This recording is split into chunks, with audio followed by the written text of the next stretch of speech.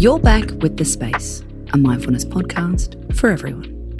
I'm Casey Donovan with the words of Amy Molloy. And today we're talking about Monday anxiety and how it could be linked to the people you spend time with. According to research, it's not unusual to have a spike of anxiety on a Monday. Experts say there are a few common reasons.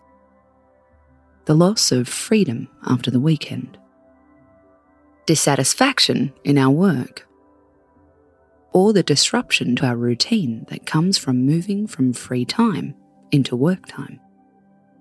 Another reason is social anxiety. At work, we have to interact with other people, often outside of our comfort zone. And on the weekend, according to psychotherapist Noel McDermott, we get a break from that. But on Monday, we're thrown back into the fire again. So, what can we do to help ourselves? It's normal to feel nervous in social situations, especially when the attention is on us. This is according to mental health charity Beyond Blue. For people with social phobias, social situations can lead to an intense anxiety. If this is you and it's getting in the way of your life, please seek support from a professional. We'll add more helpful information in our show notes. If you suspect your Monday-itis is caused by your social schedule, there are steps you can take to help yourself. Step 1. Normalize your feelings. Nobody is immune to the nerves of a big meeting. If they don't feel it, they probably don't care enough. So, reframe your fear as excitement wherever possible. Say it to yourself or say it out loud. I'm so excited for this meeting. I can't wait to hear what my boss thinks. I can't believe I get to sit in this meeting. I'm pumped to pitch this idea. Step 2. Put it in perspective. How many meetings have you been in your lifetime? How many of them do you actually remember? Your nerves are valid, and you don't need to ignore them. But pause and think. In a week or a month, how much will this actually matter? Step 3. Manage the physical symptoms.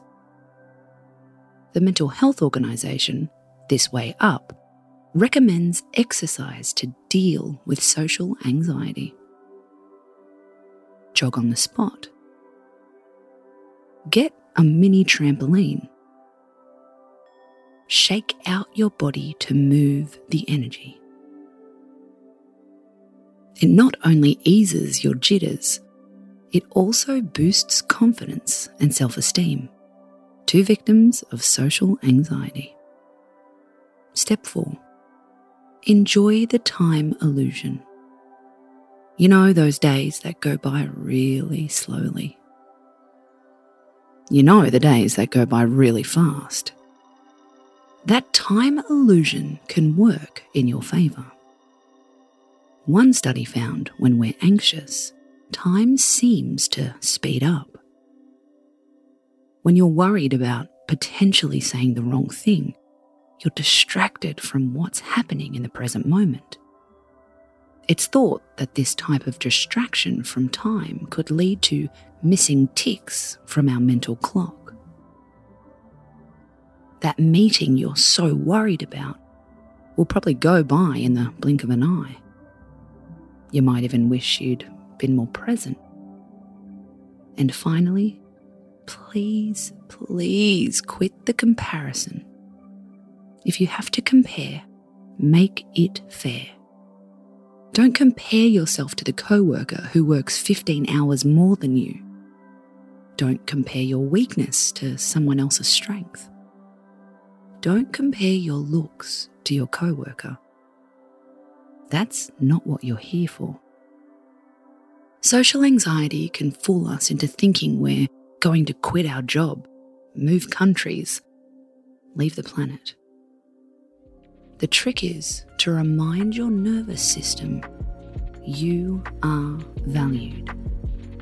You belong here. Space out.